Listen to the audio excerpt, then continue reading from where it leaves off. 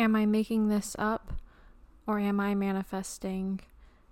Marshaling in a mayday, I am impervious to my best attempts at forgiveness. A curious inquiry.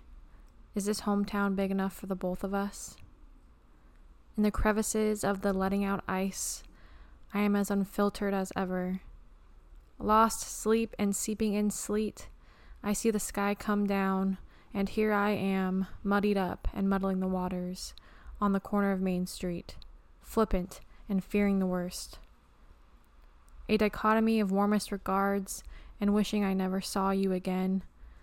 I never thought Neverland could be such a negative thing. But some poems, like this, we wish were fiction rather than fact.